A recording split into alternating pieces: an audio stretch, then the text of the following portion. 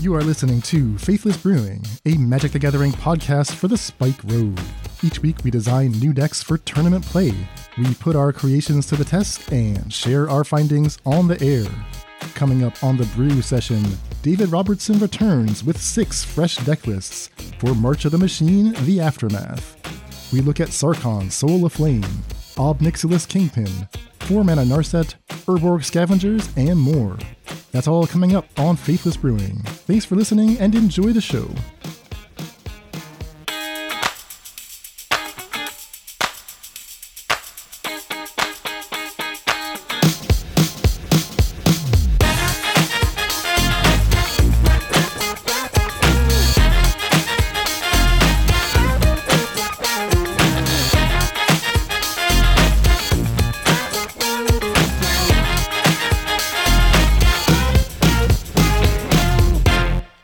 Welcome to the Faithless Brewing podcast.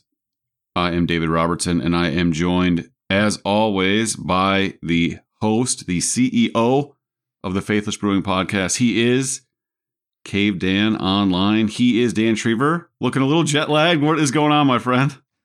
I'm a little worse for wear, David, but I'm alive. I'm still kicking. Back from Taiwan? Still here. Yes. How you doing? I'm well. I am well. I took a few trips myself, back from Memphis, back from Boston for the marathon, so... Yeah, you've been all over the place. Now, were you in Minneapolis for the Pro Tour? Magic Con Minneapolis. I was in Minneapolis while the Pro Tour was happening, but I instead went on a 100-mile bike ride and attended a 2-year-old's birthday party, which I'm sure they'll remember forever. Mm-hmm. And I took my missus to a very lovely dinner, and so I did not...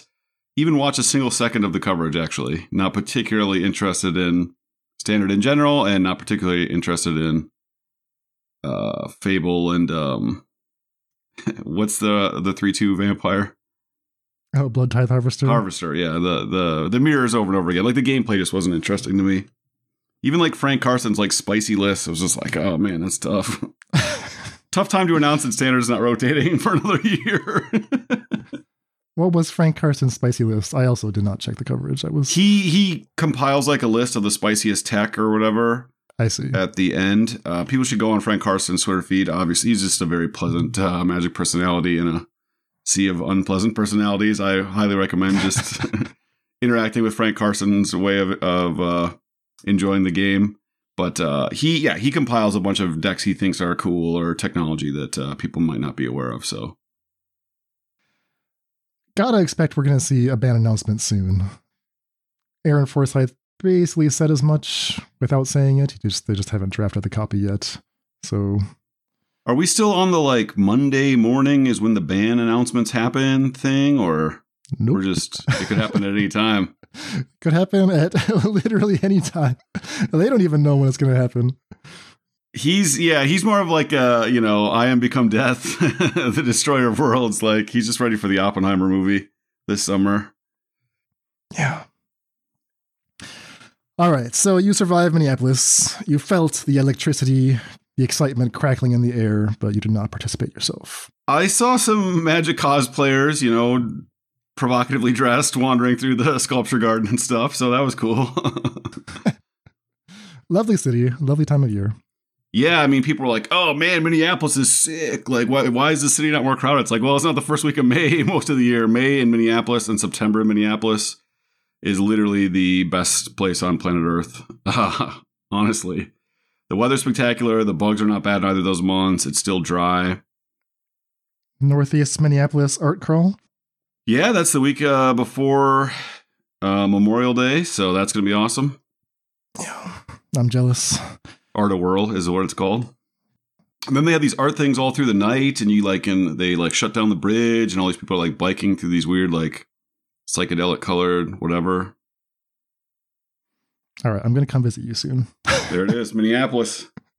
I'll be there soon. We'll do our first live show in person. Well, that'd be pretty sweet. All right, David. So we miss you on our set review, our very compressed set review episode for March of the Machine, The Aftermath. But you have not been idle. You've been traveling all over the world and you've been brewing up a storm, right? You already sent me like a dozen lists for cards from March of the Machine Aftermath, which we're going to dive into today. Just got a whole bunch of deck lists, first drafts, first crack, when the inspiration is fresh. But I do want to ask you just at the top about your overall impressions of the set and, if there's anything you want to add to what Morgan and I talked about. So I'm famously, let's use the politically correct term, I'm famously skeptical of the Magic the Gathering like narrative. Like, oh, what big bad are they going to face? And then what planeswalker is going to be, defeated or turn to the dark side or be killed or marry another planeswalker? Like, none of that stuff matters to me. This is just a game of resources. I spend some resources, my opponent spends some resources, and eventually I end up at 0 life. Or they do.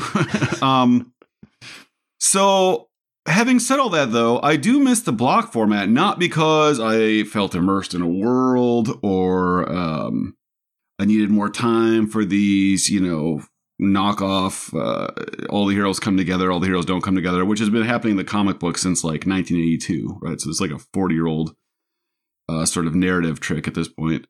It's more just that I miss the synergy-focused decks. And you had a lot more cards, right, when you had 2 sets that could have a certain mechanic or whatever. Now, if they don't, like, for instance, backup. If you like backup a lot, or if you hate it, you're just not going to see it again, right? It's just like we had our one shot at it. If they, got the power level a little weaker than they wanted or a little higher than they wanted, we're just stuck with it.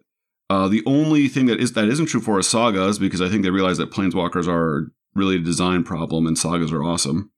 And so they can print sagas all the time. But, it's like mutate. Well, it seems like maybe they didn't get that quite where they wanted. But we don't see mutate again. And so that's the thing that I miss is the coherence of the mechanics. So if, and it's a big if, these smaller sets allow them to continue to explore mechanics or to flesh out some mechanics. Now, my understanding is that these sets are designed like a year and a half ahead of time. And when Mom comes out, they don't have time to alter, these aftermath cards if they missed low or high on some mechanic. But in theory, they provide an outlet to flesh out, X amount of cards more with kicker or something for your Roost of Drakes deck. So just to clarify, when you say these sets, are you referring just to March of the Machine Aftermath or to a hypothetical future in which we have small supplemental sets after the main ones? Yeah, I'm predicting we have a lot of small... There's a lot of other things that are, as we would say, like in the experimental world like commingling with this variable. So it might be that Aftermath is very unpopular, and it could be because that they are selling 5-set packs or 5-card packs at the price of 15-card packs, and people can't play limited with it, right? Mm. So then they'd say like, oh, the set is a failure. That doesn't mean it's a design failure. It might be a failure because of those other things. So it's tough to pull apart like whether it's a success or failure. But if they were to continue, and I hope they do, I like the idea of it just like fleshing out the mechanical world as opposed to the narrative world. I don't care about what's happening on Goblikon after whatever alleged battle took place. But it's like, oh, more cards that have like landfall. That's kind of interesting. Or more things that interact with battles, although none of these cards really seem to. In that respect, Aftermath is like the worst example of a small set because it's completely scattered. Like March of the Machine itself was set on 35 different planes because there's 35 battles, one for each plane. Grabbing cards from every single set, like little callbacks to literally every plane Magic has visited. And then Aftermath was more of the same, just like 50 random cards, one from each world. Some worlds got 2 or 3, but there was no mechanical coherence to it. Yeah, so this specific set I don't like because, again, Mom didn't really have a a mechanical coherence to it either, other than, I guess, the battles. Whether people think those are wins or not is... I'm surprised people haven't just been calling them out as a miss, since they barely showed up at all in any Pro Tour deck in Standard, and they aren't a big part of Pioneer or Modern. I mean, this is just like, we created a whole new... It's like if they printed Planeswalkers and then nobody played with them.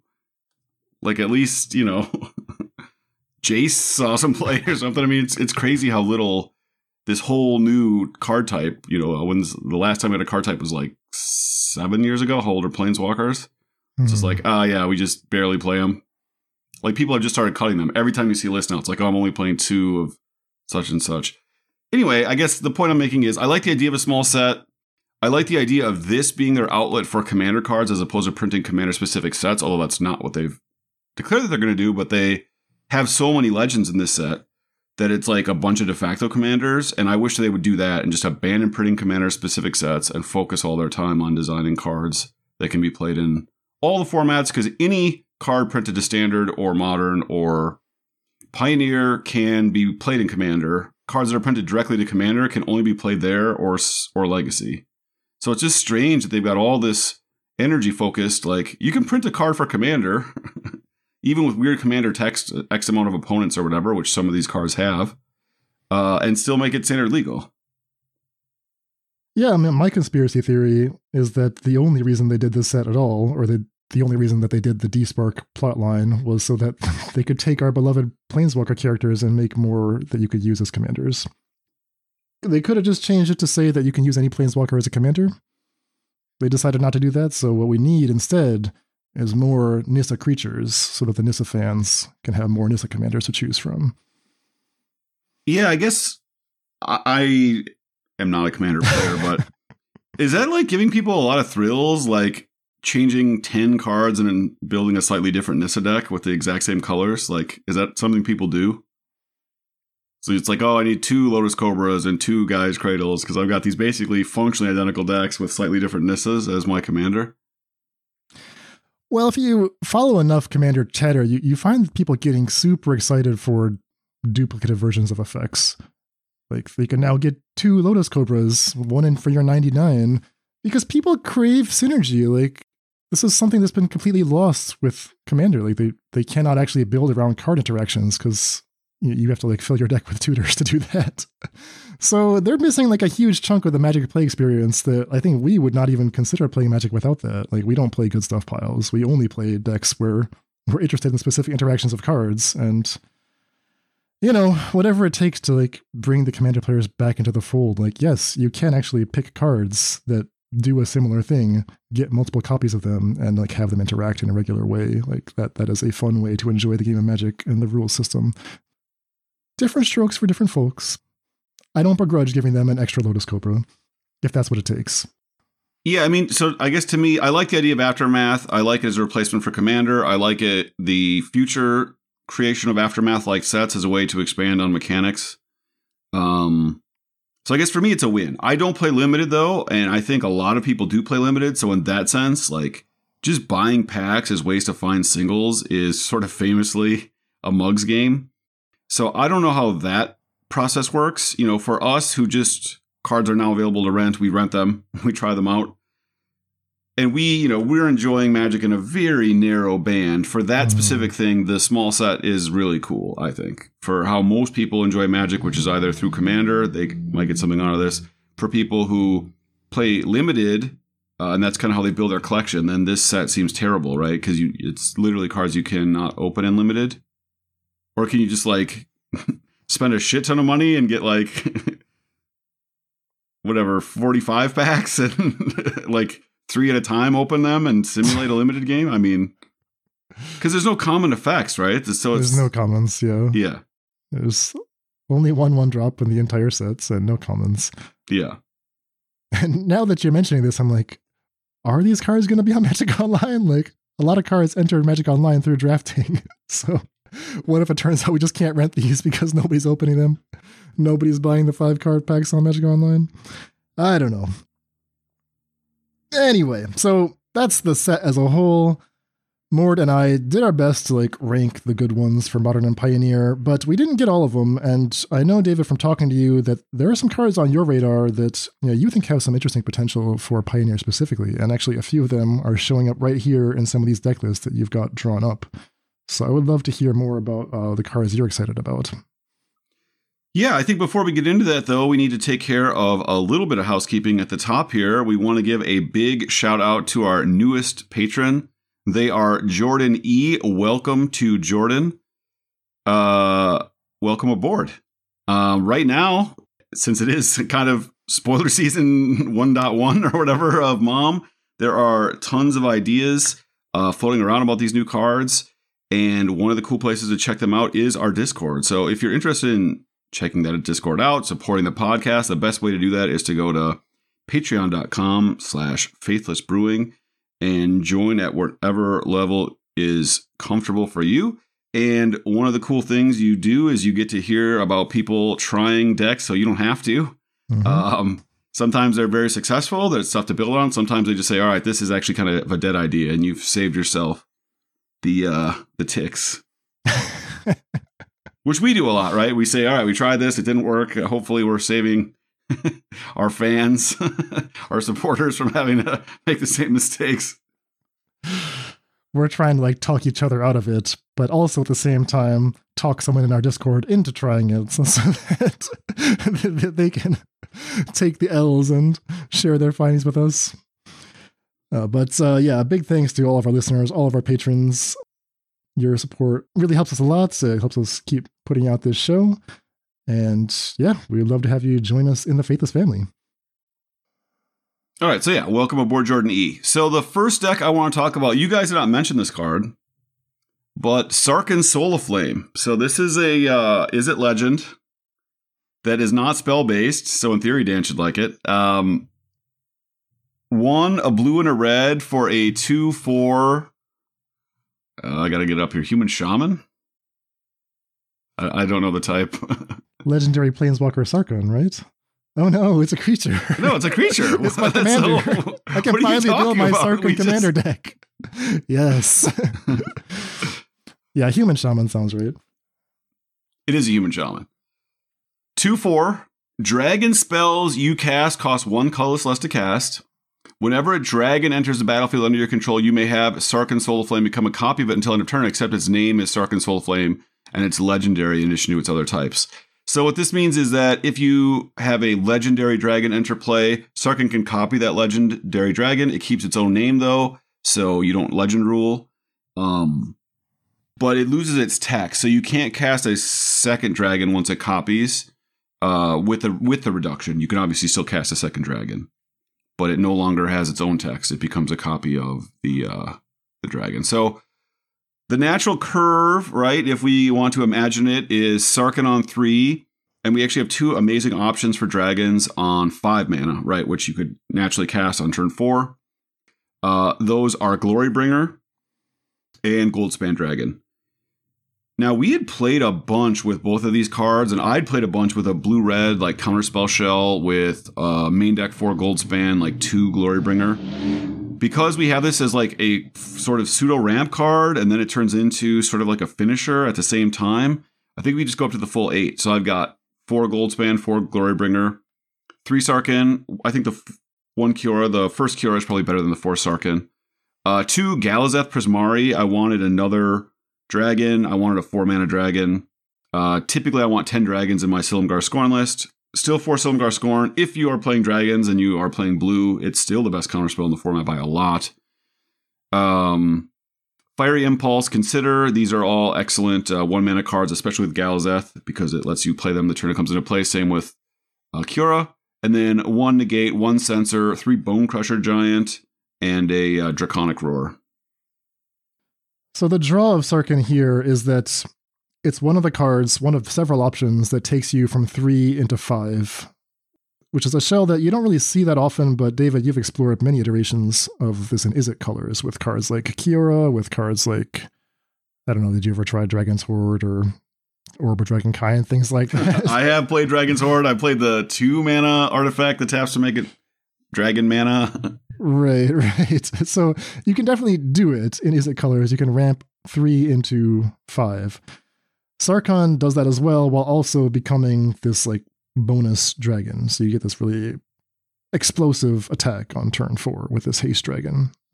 Is that what we're seeing here? It's like the most powerful of the mana rocks. Yeah. So if you think of like Kiora, we liked it sometimes because it would its untap interaction with Glorybringer is powerful, and then B, it actually drew cards, right? So it was like this value engine / mana rock. Sarkhan doesn't draw cards, but it actually like leads to ending the game quickly and gives you, now you won't always get to pick, but copying a Goldspan Dragon and getting 2 treasures and they each tap for 2 mana is just an amazing thing to do. And then copying Glorybringer, maybe you only need to exert 1, so you exert the Sarkhan if you don't have another dragon. That leaves your Glorybringer free to exert the following turn. Or you can just it's literally almost like a board wipe, right? You just double exert. So yeah, I think this is like, you fire Impulse on 1, you counterspell on 2, you play Sarkhan, they play whatever, their 3-drop, and then you play a 5 and sweep their board. You do 8 to them in the air and make a bunch of extra mana that allows you to leave up counterspell or whatever. I just think that the explosive turn on 4 is actually so much better than Cura plus draw, which is good against a black-red kind of shell. But there's so few mid-range matchups left in Pioneer. You actually want the ability to close the game quite quickly. All right. So my question for you, David. The shell you just described for us, I would say, is the conservative approach using the good proven dragons, right? Goldspan Dragon, Glorybringer, and to some extent Galazeth. These are proven in different ways.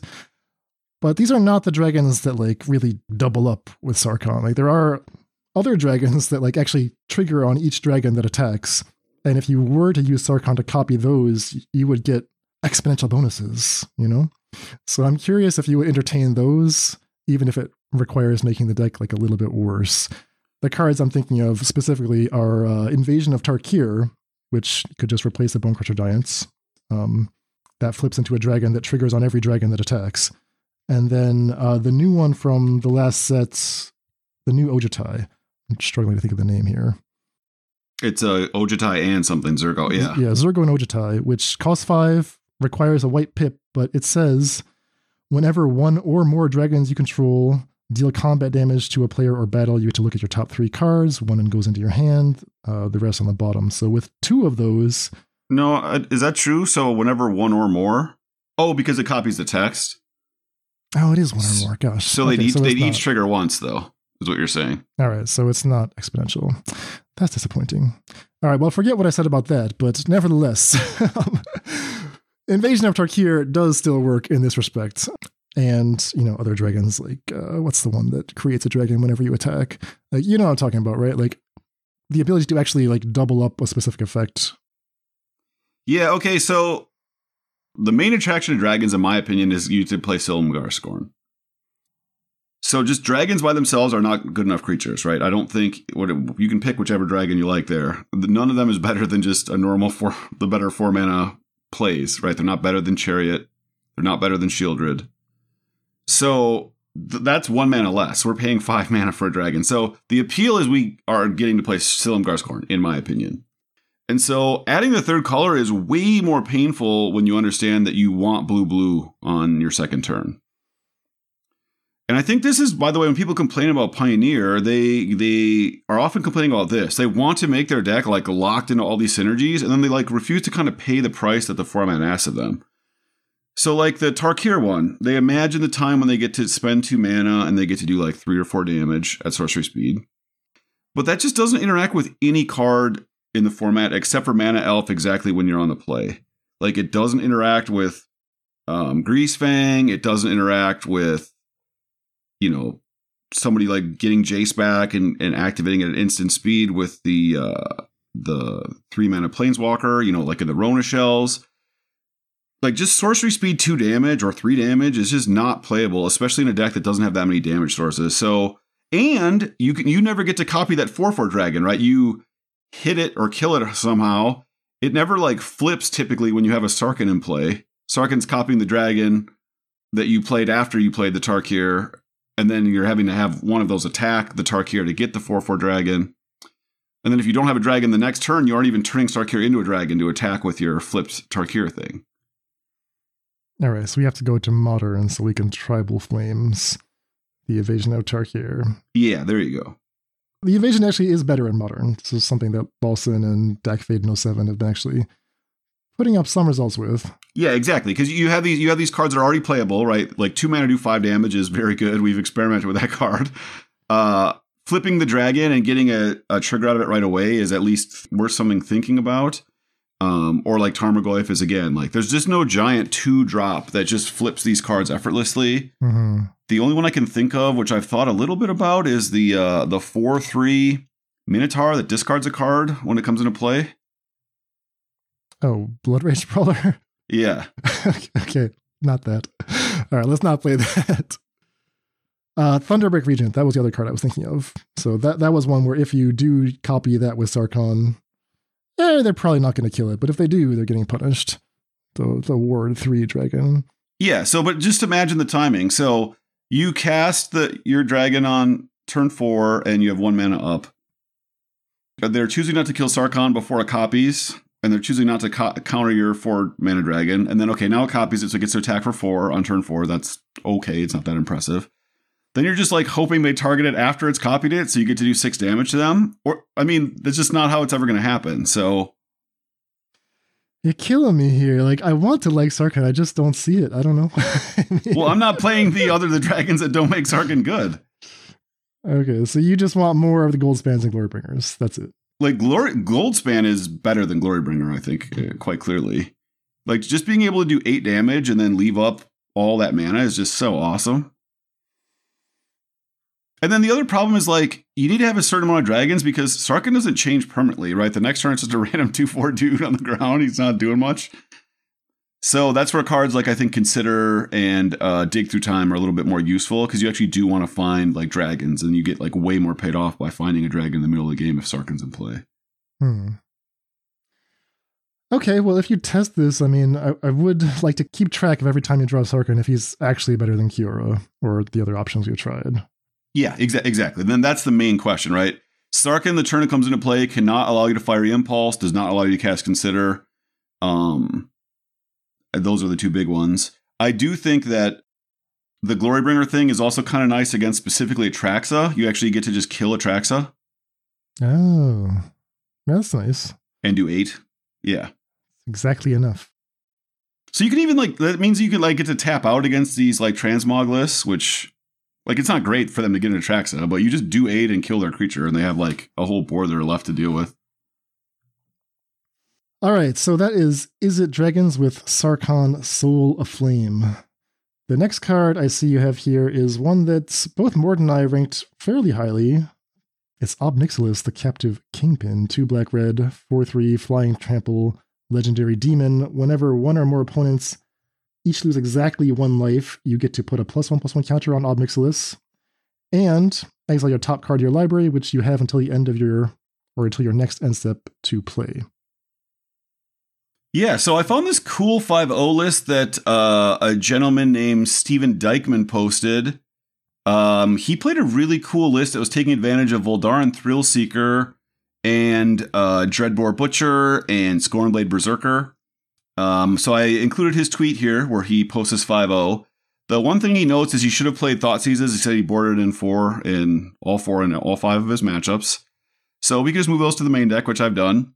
And he's playing a bunch of like speculative cards I don't love. Like there's 1K Command. He said he did not need all of his 1-drops, like the Scornblade Berserker he thought was a little excessive. So I just moved a couple of Nixilis to the list because he was already playing Fanatical Firebrand, which is kind of like cool tech. Dreadhorde Butcher, if you play it after the Nixilis, right? They either take 1 and trigger Nixilis, or they block it and kill it, and it triggers the Nixilis. Voldaren Thrillseeker is cool. Like putting +1/+1 counters on Nixilis is awesome. Like it gives you that sort of, I don't know if you want to call it a combo kill, but you put it on, it attacks, it's Flying Trample, right? So it has at least 6 power. Then you can sack it. So it's sort of like, you kind of do your like finishing move with the artifact that can ping that's banned in Pioneer. Walking Ballista. You get to do your like Walking Ballista thing where you attack for 6, whatever, then you remove all 6 counters. That's basically what you get to do when you Voldaren Thrillseeker the Nixilis, right? You're putting on a Flying Trample creature, so it does most of its power, or all of its power. Then you sack it, and you do all of its power again. And then, if that doesn't kill them, Voldaren Thrillseeker is a 1/1. If it gives its +1/+1 counters to something else, you can sack it to do a damage. So let's just imagine you've got 6 mana in play or something.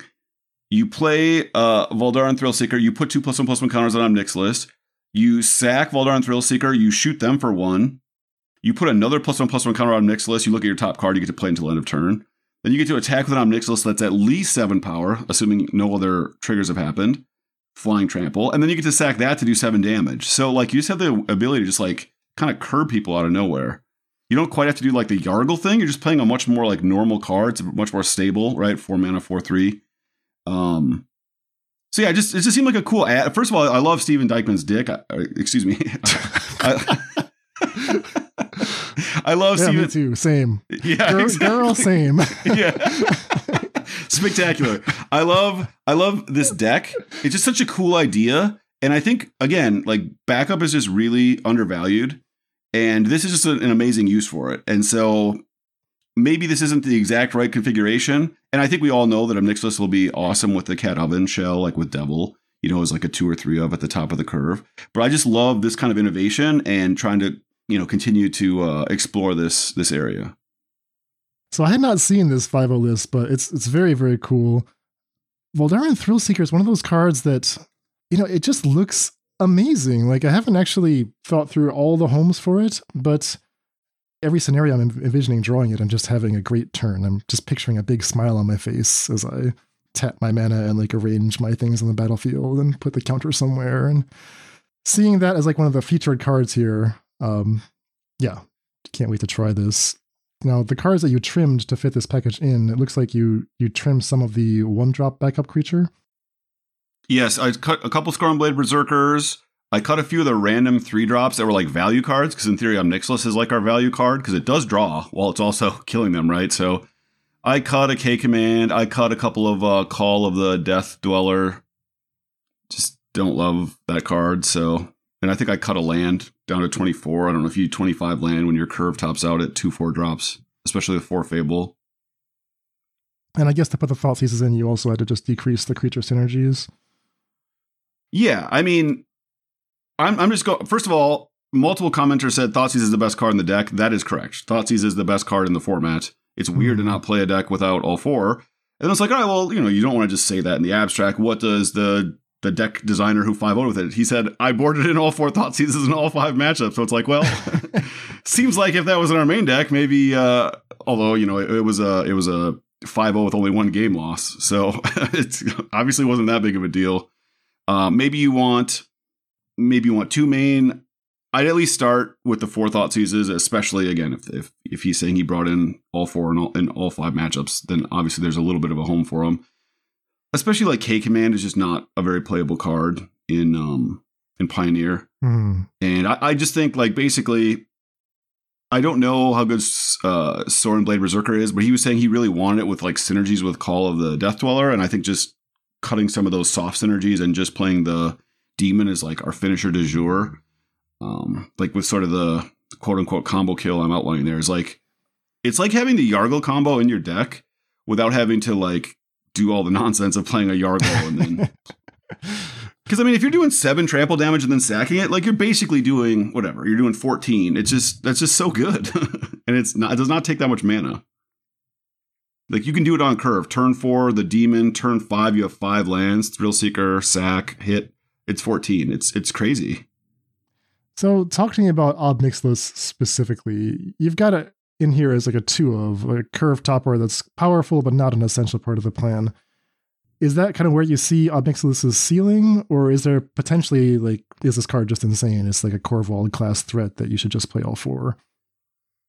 We'll have to find out. This does not draw, so it's not Corvold, but it doesn't require 3rd color, so maybe it's good that it doesn't have to do that.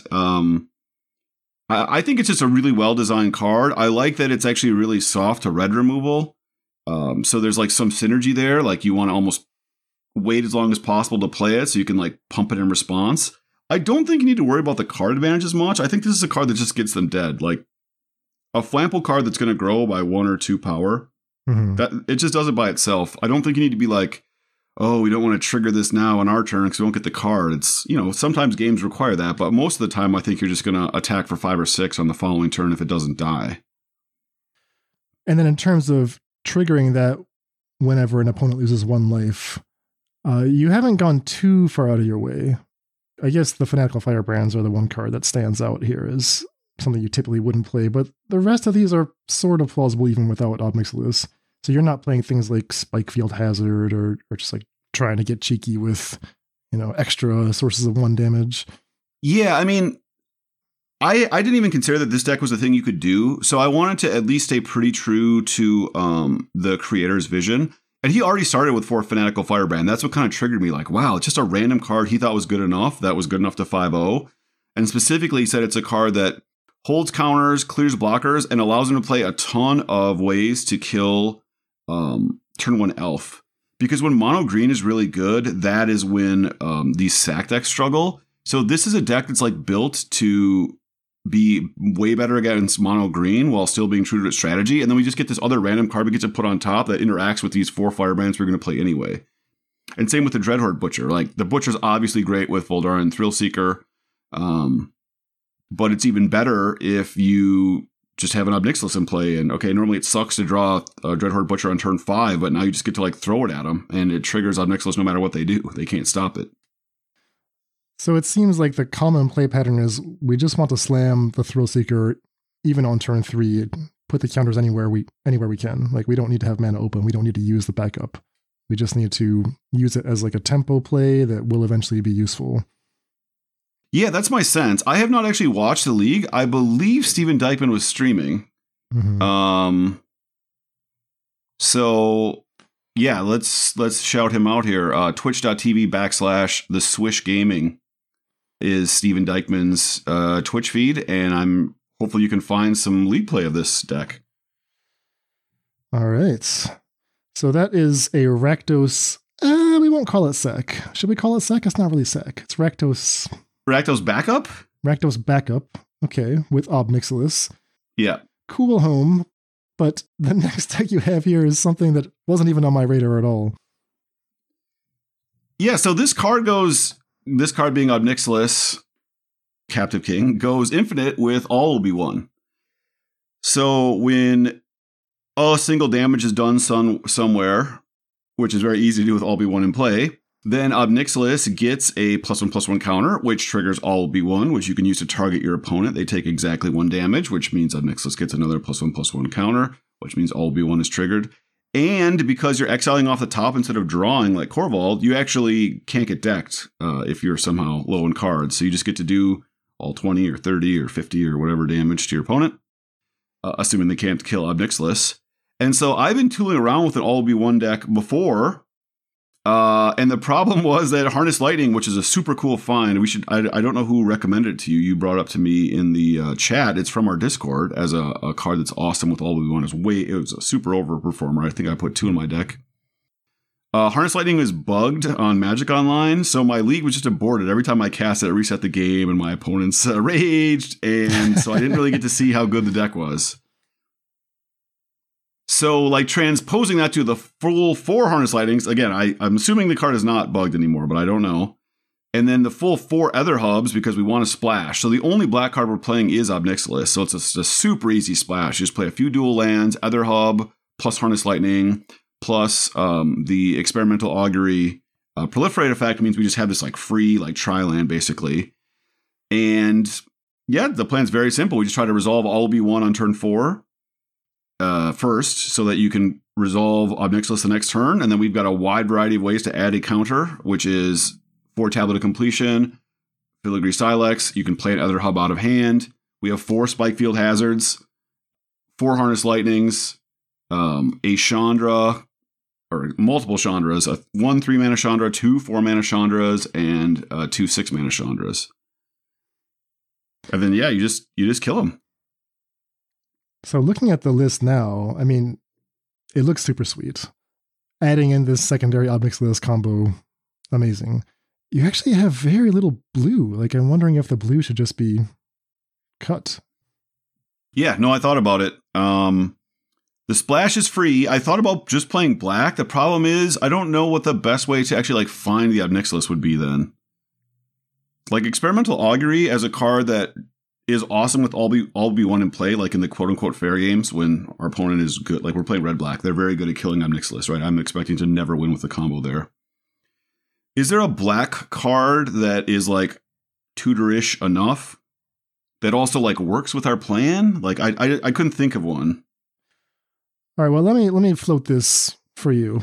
So one thing that you can do with All Will Be One is you can play battles, and every time you play the battle, you get the slightly underrate spell effect plus a bunch of counters, right? Similar to using Planeswalkers just like spells, but the battles are closer to actual spells. So if there were spells that were attached to battles that were like almost good enough, I wonder if you could put them in this deck and just have them become like amazing top decks later in the game with All Will Be One. And the card that I'm thinking of here is the green one that just looks at your top 5 and picks any permanent and puts it into your hand. So then you would be replacing blue with like Attune with Ether for energy, and then like I think it's called Invasion of Ixalan. Yep. One in the green. I think it looks like your top 4, but... No, it's top 5. Is it top 5? Okay, that's good. 4 defense, so you'll only get 4 counters. You'll get 4 damage if you draw it later in the game. And it finds your All Be One, it finds your Nixilis, finds your Tablet of Completion. Gotta find the Tablet of Completion, of course. Yeah, it's certainly worth doing. So we're still adding a third color, is your point. But Attune with Ether makes it also smooth, buttery smooth with Attune with Ether. Yeah, that's not a bad idea. I like the idea of blue just because it gives you super generic interaction on turn 2. Like, Censor and Negate just stops their 2 or 3 drop, like, no matter what it is. And so green basically is like, we have to almost be like a turbo combo deck. We can't interact with anything that they're doing, and we're doing everything at sorcery speed instead of instant speed. But it still might just be better. So I think those are like 2 angles to pursue, and we just have to find out which one's better. And are you moved at all by the battles plus All Will Be One?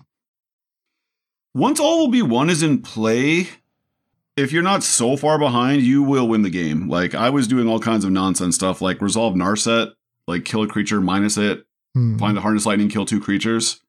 Like, you X for 1 them incredibly fast. The problem is getting there, right? We're resolving a 5-mana enchantment. That turn doesn't do anything. So that's why I'm just really prioritizing either you could play green also for your ramp. Like, maybe you don't play Tablet of Completion, you play Sylvan Caryatid as a blocker, right? Like, I think I'd make that switch right away. And maybe that's just the way to go. And then you could play like the red-green battle as well, that like rummages a card and also puts a treasure into play as a possibility as well. Invasion of Urgamon. Yeah.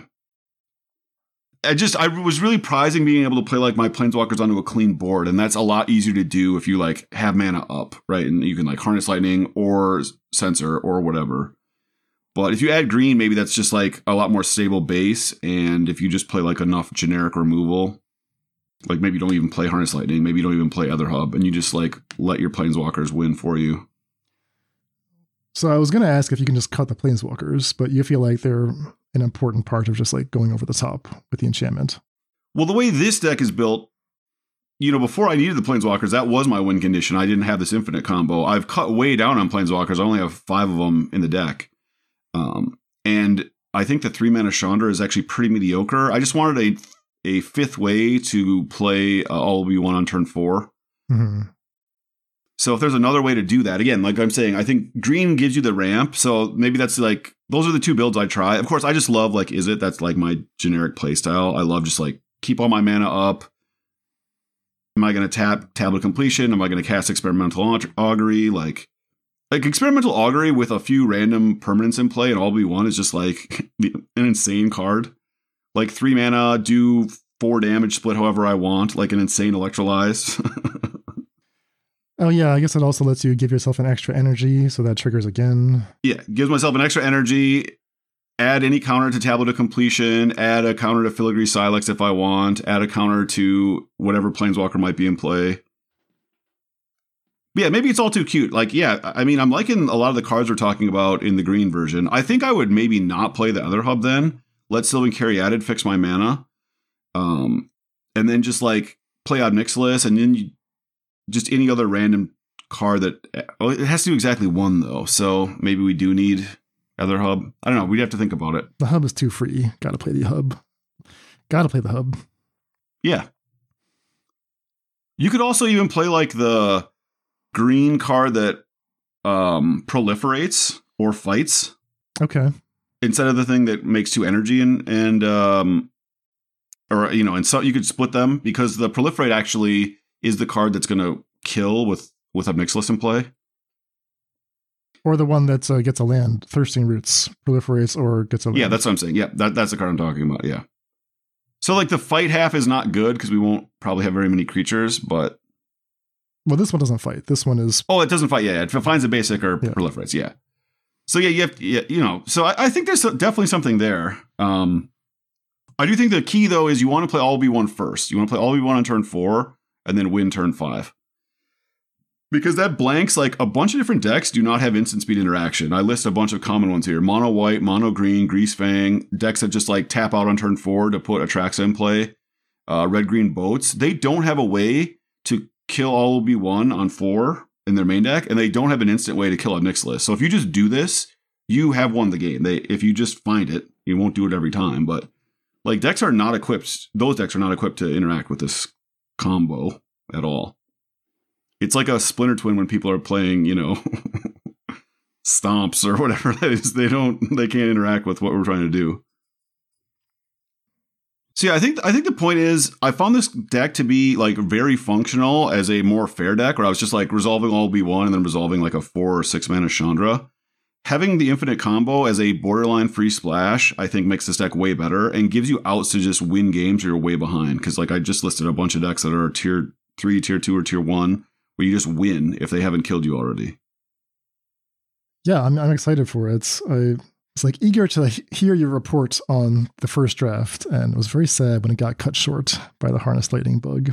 And I don't know if it's not fixed, so maybe we have to play the green version and just not do the Harness Lightning thing, just so we can like finish a league with it. I don't even know how to check. I've like Googled like Reddit, is Harness Lightning still bugged? And all I ever see are people saying like, I think the Harness Lightning is bugged, but no one ever plays it, so I don't know. Yeah.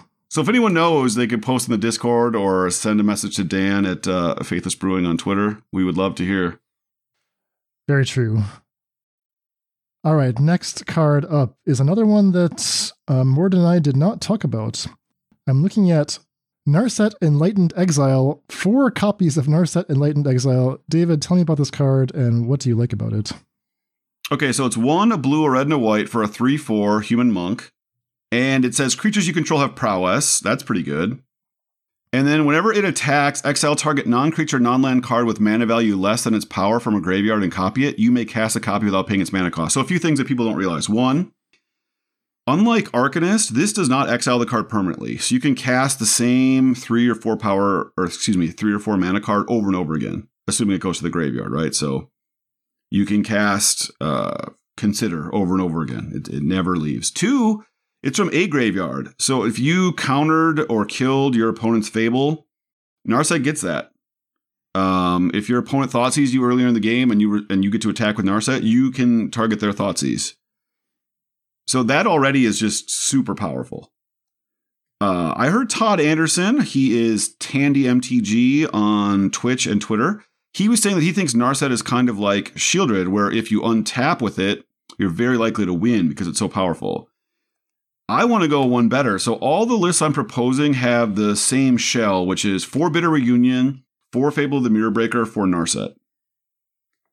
Bitter Reunion and Fable of the Mirror Breaker work very well together. Like granting haste the turn you get your Kiki Jiki token is awesome. Granting haste to Narset when it comes into play, that is our, Todd Anderson untap. Let's just do it right away. Let's not wait for removal. And Bitter Reunion naturally puts itself in the graveyard. And again, Narset can get any creature non-land, so it can just hit Bitter Reunion, which is better than a draw card, right? It comes into play, you discard a random card of your choice, you get 2 new cards, and then you can grant haste in the future. So I've got 2 shells with these 12 built in. So one is a blue-red like Pyromancer shell, where my Pyromancer is 3rd Path Iconoclast because that triggers on Bitter Reunion and Fable. We have Fiery Tempers because that works with Fable and Bitter Reunion. We have the 8 1-mana cantrips. We have 4 Fiery Impulse. We have 4 Meeting of the Minds. And then a couple of Treasure Cruise. Again, Narset is unique. Unlike Arcanist, it's not putting too much demand on our graveyard. So Treasure Cruise can, if you got an 8-power Narset, I guess you could cast it, but you can recast Consider, like during your turn, put more cards in your graveyard. When Narset attacks, it's not removing them. It's easy enough to get it up to 4 power, so you can actually cast Meeting of the Minds from your graveyard. It can always get a Fable. Let's say they counter your Fable. You just get it back. So that's one shell. The other shell is like red-white with the blue splash for Narset, and that's playing Bitter Reunion, Fable, Narset. For Reckless Stormseeker, another card that pumps power and grants haste to Narset. That's interesting. Jeskai Ascendancy, a super cool card that I'm interested in playing with Stoke the Flames and Narset. Raise the Alarm is a card you can cast over and over again with Narset, and then it gives you tokens that get pumped. Rawl's Reinforcements, another 2-mana sorcery that makes tokens. And then like a 1 of Gideon. I don't think people realize that you just play Gideon, minus it makes Narset a 4 power that turn. Or let's say it was already in play. Like we play Gideon on 4. We play Narset with a Bitter Reunion in play. Gideon made a 2/2 the previous turn that chumped, let's say. Gideon sacks itself. Narset goes to 4 power. We grant it haste with Bitter Reunion. We attack with Narset. We get a Gideon back. We can minus it again if we want. Or make another 2/2. Yeah, I just think this card is like super awesome. The only thing holding it back is the Jeskai mana cost. Like, can you make those colors on curve? How controlling, how aggressive do you want to be? Stormseeker is just super cool with Narset. It just immediately puts it to 4 power so it can get back a Stoke the Flames or whatever. So you're finding a lot of really cool stuff to do with Narsets. I'm almost on board, but I think I'm just stuck on Narset itself. Like, I'm not quite sure why when you see this card, you see like very high power potential. Whereas when I look at it, I see like 4-drop, doesn't have an ETB, only has 3 toughness. You have to like basically have to pair it with haste, otherwise you can't realistically expect it to do anything. Okay, well, first of all, it has 4 toughness, just so we're clear. It's 3/4. Correction, it has 4 toughness. All right, that's a little bit better. It always attacks with 4 power because it's always going to cast a spell from the graveyard. Okay. Minimum. Then that's not talking about buffing any other creatures. That's with nothing else in play. But that's like next turn. That's after you've cast your 4-drop and had it survive. Whereas Dreadhorde Arcanist, the widely panned 2-drop, I mean, if I just want to recast spells, I mean, Arcanist recasts a good chunk of the spells we're talking about here. It's really only missing on a few of them. It misses on all of them. It doesn't cast my opponent's Fable. It doesn't cast my own Fable. It can only cast instant sorcery, so it can't hit Bitter Reunion. But Fable won't even be dead by the time Narset's coming online. Well, I'm going to get Thoughtseize. I mean, my opponent gets to cast spells. All right. Well, I like Todd Anderson's comparison to Shieldred. Shieldred's another 4-drop that we dismissed because it does not have a come into playability. We all agreed that was our assessment, right? Yes. This is a 4-drop that doesn't have a come into playability. Unlike Shieldred, it gets way better with haste, though. It comes into play and draws a card and makes like 3 to 4 mana. Every time it attacks, it makes 3-ish mana and draws a card. It's like a super Manamorphose every time it attacks. All right, I see part of the Shieldred comparison, but I feel like that's not why we were wrong about Shieldred. Like, Shieldred just sits there. It doesn't require you to do anything. Narset, like, you got to make up for the time you lost casting Narset. You have to attack. You have to have stuff on your deck that makes it worthwhile to do this. It's not even guaranteed it's going to survive the attack, much less the removal spells. Yeah, I guess to me, my default plan is removal spell on 1, removal spell on 2, Reckless Stormseeker, play Narset, flashback removal spell. Okay. Like, if I can just do that, and again, removal spells aren't good against every deck, and yada yada, that curve itself is actually, like, borderline unbeatable against other fair decks if they don't specifically kill Narset that turn. So then you're envisioning Narset casting 1 spell the turn you play it, and, I mean, how many spells does it need to cast to win the game? 2, 3 attacks should do the job? Well, again, Reckless Stormseeker pumps Narset. Narset has 4 power that turn. It attacks and pumps Reckless Stormseeker and itself, let's just say in this scenario. So it attacks as a 5 power at least, and Reckless Stormseeker is attacking as a 3/4 if Reckless Stormseeker gets to attack. If we get to cast another spell before our turn and then attack again, we're attacking for like another 11 or something. I mean, we're not having to cast that many spells to win the game. Like, granting prowess to a couple of Raise the Alarm tokens, or like whatever, I Fire Impulse your elf, I pass to you, you play a ramp spell. I cast Raise the Alarm. I pass back on your end of turn 2. On turn 3, I play Reckless Stormseeker, attack for 2. You play a Planeswalker. I play Narset, give it haste and attack. And I attack for like 12 or something. on turn 4, and then the next turn I attack for like 22 if I can cast like another spell. Because you can flashback Raise the Alarm. It's like the turn after that I have 4 Raise the Alarm tokens and a Reckless Stormseeker and a Narset.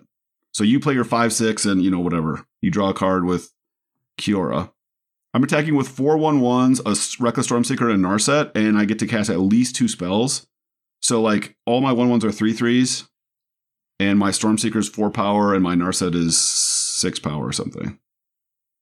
So yeah, that's 22 damage.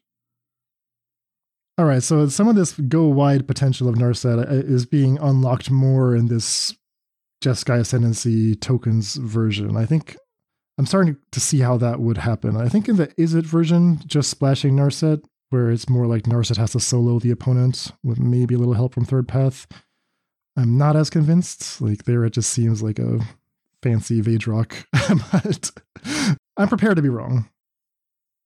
Yeah, so I mean, does it need to go in a more aggro shell? Does it need to go in a more control shell? I just think it does so much when it attacks. It really rewards you. Like I've got a bunch of other cards listed here. Like you could play it with the like Baird Kumano faces Kazakhon, right? Like Kumano on turn 1, Baird on turn 2, trigger, get the 1/1. By the time you are playing your Narset, you actually have like 4 or 5 bodies in play possibly. And Kazakhon is another card you can buy back, again, because it's a non-creature, non-land. You can play with Restoration of Iganjo to like, maybe you could build in like a reanimation plan along with your Narset if you want to play like Restoration plus Fable plus Bitter Reunion. Yeah, that's actually kind of what made me think of Vaedrock is the ability to like recast not just instants and sorceries, but also other permanent types. Turns out to be pretty cool. There's just like very few cards that actually do it. So if you're talking about like rebuying a permanent Saga or even a Planeswalker, I think Teferi was legal when we did our Vaedrock week. It just like suddenly gets like a lot more powerful than it may look at first glance. So yeah, Restoration of Iganjo seems really interesting.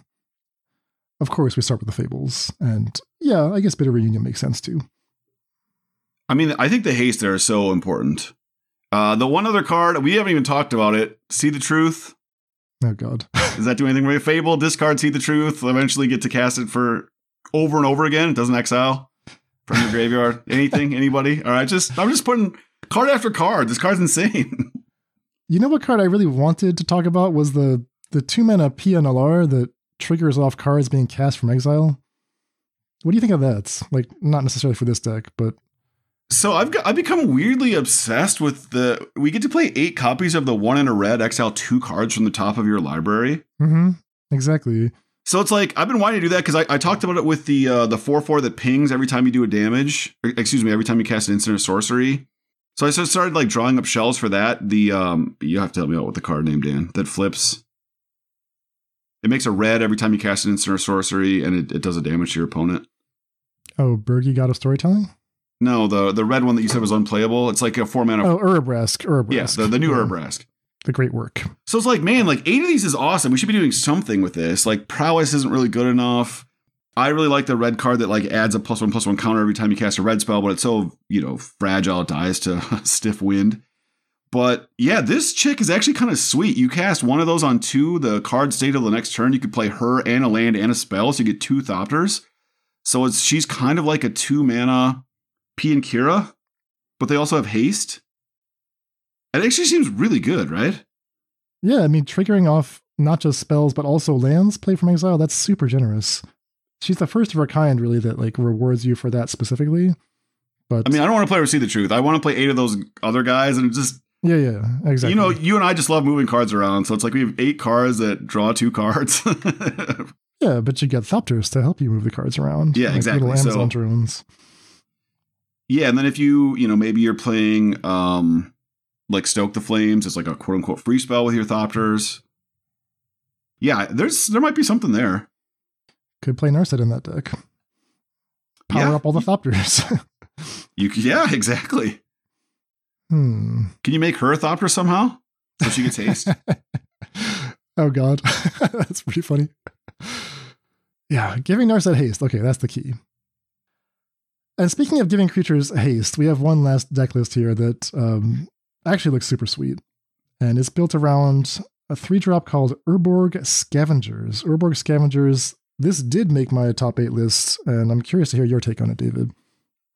Yeah, I don't think Urborg Scavengers is actually good in a fair deck. So you guys were talking about, is this maybe like a Soul Flare-like card, or is it more like a Graveyard Trespasser? Now, I'm one to love a Graveyard Trespasser, as you know, but I don't think this does the same thing. The key thing about Graveyard Trespasser was always a 2-for-1 in the face of removal. Urborg Scavenger is actually very vulnerable, especially to red removal. It dies to stomp the turn it comes into play with its trigger on the stack. So I don't think you want to play it as a quote-unquote fair card or a way to attack your opponent's graveyard. I think you want to think about it as Soul Flare 5 through 8, right? We talk about the rule of 8 a lot. This is the rule of 8. You guys mentioned haste. Yeah, that's the only way I want to play this card. So I'm playing with Soul Flare. We're not doing the Neoform thing, so we're not vulnerable to a lot of the cards that people are bringing in against Neoform. We're all in on a Soul Flare or Urborg Scavengers winning the game for us. And because of that, we want to play as many haste effects as we can. We're playing the full 8 Adult Gold Dragon, a classic, and Questing Beast. And then we're playing 16 Enablers, so 4 Otherworldly Gaze, a Dan Shriver favorite. Love it. 4 Thoughtseize. Like I said, this is the best card in the format. Can preserve our Urborg Scavengers, take their Thoughtseizes, take their counter magic, take their stomps away. 4 Tainted Indulgence. I think this is the best 2-mana spell to discard because it is instant speed, and instant speed matters with Otherworldly Gaze and Grisly Salvage, and then Grisly Salvage is the other one. So we're playing the full 12 of the fast lands now that we've got Darkslick Shore. So this is the list I played like a Esper version that was more controlling of this back in the day with just Soul Flare. If you didn't find Soul Flare, it was really hard to win. Now we're going to find one of these dudes every time. So the plan is we do the Soul Flare thing. That's awesome. Or Urborg Scavengers is like pretty close because it can be a 4/4 the first turn, right? You play it, you exile your Adult Gold Dragon. So you have a 3/3 flying haste, lifelink. You attack, you exile anything else. Hopefully it's a Striped River Winder or is a Topple, but maybe not. And then all of a sudden you're just hitting for 4 in the air or double striking if you're lucky. And it's either indestructible or hexproof or whatever. And that's already just pretty good. If you can do both, then you've not won, but you're way ahead. And if it's just some or the other, then, it's not that bad. I mean, even just attacking with a 4/4 haste lifelink on turn 3, and yeah, maybe the white deck gets to exile it with Nosification. That's still not bad. It's a fine trade. So I don't think I'd fully processed that the Urborg Scavengers picks up all of the abilities immediately. Like I was kind of thinking in my head that it just got 1 ability per attack, like because it only gets 1 counter per attack. But that's not true. Like you get 1 counter per attack, but you get all the abilities immediately. And counter when it comes into play. Correct. So the turn it comes into play, so that's why we have the full haste. So you've seen some of these shells with like an Adult Gold Dragon or 2, or maybe a Questing Beast, like the Neoform list that also play Soul Flare don't have any haste granting abilities. We're all in. We have 8 of those because that is really important to the Scavenger. And then our other 8 are Striped River. It naturally puts itself in the graveyard. Hexproof is super important. And then Zetalpa has all the abilities but haste. Double Strike and Indestructible are super attractive. And so our dream, right, is we Grisly Salvage to find our Scavengers. If you are free to do so, you want to play Scavengers over Soul Flare. If they don't have mana up to kill your creature. Let's say they tap out and play Fable, right? Fable, it should be broken. I resolved it. Okay. Resolves. Grisly Salvage on your end step. If we can hit Adult Gold Dragon and Zetalpa, then we'd much rather play an Urborg Scavengers than Soul Flare because Scavengers is going to get bigger every turn, and Soul Flare is locked in at 4/4. Scavengers is already 4/4 at the end of that first turn, and is only going to get bigger. And attacks their graveyard, right? If they have a Kroxa or whatever, or if they're playing Atraxa, right? Like they put their Atraxa in their graveyard, and we take it. So that would, in theory, just kill them in 2 swings, right? Like you're dealing 4 with Double Strike immediately, and then the next turn, 6 power Double Strike, so that's lethal. Next turn will be 5 because it doesn't get another come into play trigger. It just gets 1. Yeah. That's right. Darn. Okay. So you do 10 and then 8. Yeah. But I mean, with the way most decks work, right? 18 is going to be functionally lethal. Yeah. Okay, so Scavengers is just like a much better Soul Flare then, because it functions even when you're under Graveyard Hate. Almost a Graveyard Trespasser that's also a Soul Flare. Yeah, we just have to be very aware that certain decks are going to line up very well against it. If a player is good, right, let's say you're playing against like the red-blue Transmogrify list, Scavengers is very mediocre. They can counter it, they can kill it with the first trigger on the stack, right? They've got a bunch of 1-mana effects that do 2 or 3 damage. They've got multiple 2-mana effects that do 2 or 3 damage. So in your post-board games, you have to really think about what you want to do. Do you want to protect your Scavenger? Do you want to play more Hand Disruption? Do you maybe want to play like, what's the green instant that gives +1/+1 on Hexproof? Yeah, I guess resolving that initial counter is a bit of a sweat. Like, it does start as a 2/2. Yeah. It's not great, but... Yeah, so like red-black in theory is good against it. We know it just takes people a long time to adjust to play patterns. So there's just going to be a lot of red-black players that like tap out and play their, Blood Tithe Harvester. They tap out and play their Fable on an empty board. That just seems like a reasonable thing to do. And they don't realize like functionally letting Scavengers go off is basically like letting your opponent, hit their Grizzly Salvage into Greasefang. It kind of puts you way behind the 8 ball. It is a little vulnerable also. Both it and Scavengers are vulnerable to Liliana, which red-black decks are playing like 2 of these days. A 1 or 2 of. So that's a very good card. Even against the Talpa, even against Riverwinder, they can still get you. All right. I think this is my favorite of the ones we discussed so far. That's 6 first drafts for March of the Machine, The Aftermath. I think we should leave it here, but David, how are you feeling about the set now that we've had a chance to look at some lists? Yeah, I like these cards. I think they printed a lot of cards that are really unique. Each of these cards does something that is a little different than anything we've seen before. Nixilis gives us a combo finish. Sarkhan has a, soft synergy type of thing. The Scavengers thing is, again, it's not a combo that wins the game, but it's a soft synergy that can be very good in certain matchups. So yeah, I love all this. I actually really think this set is super cool. All right. Well, on that positive notes, we will leave it there. And we will see you next time. All right, sounds good. Thanks, David. Take care. Deck lists for this episode can be found at our homepage, faithlessbrewing.com. And tune in next time as we open the Brewer's Mailbag and field your questions about the latest news in the multiverse. Support for this podcast is provided by brewers like you. Join the Faithless family and help support the show at patreon.com/faithlessbrewing for Discord access, bonus content, and more. That's all for today. Stay safe, and we'll see you next time.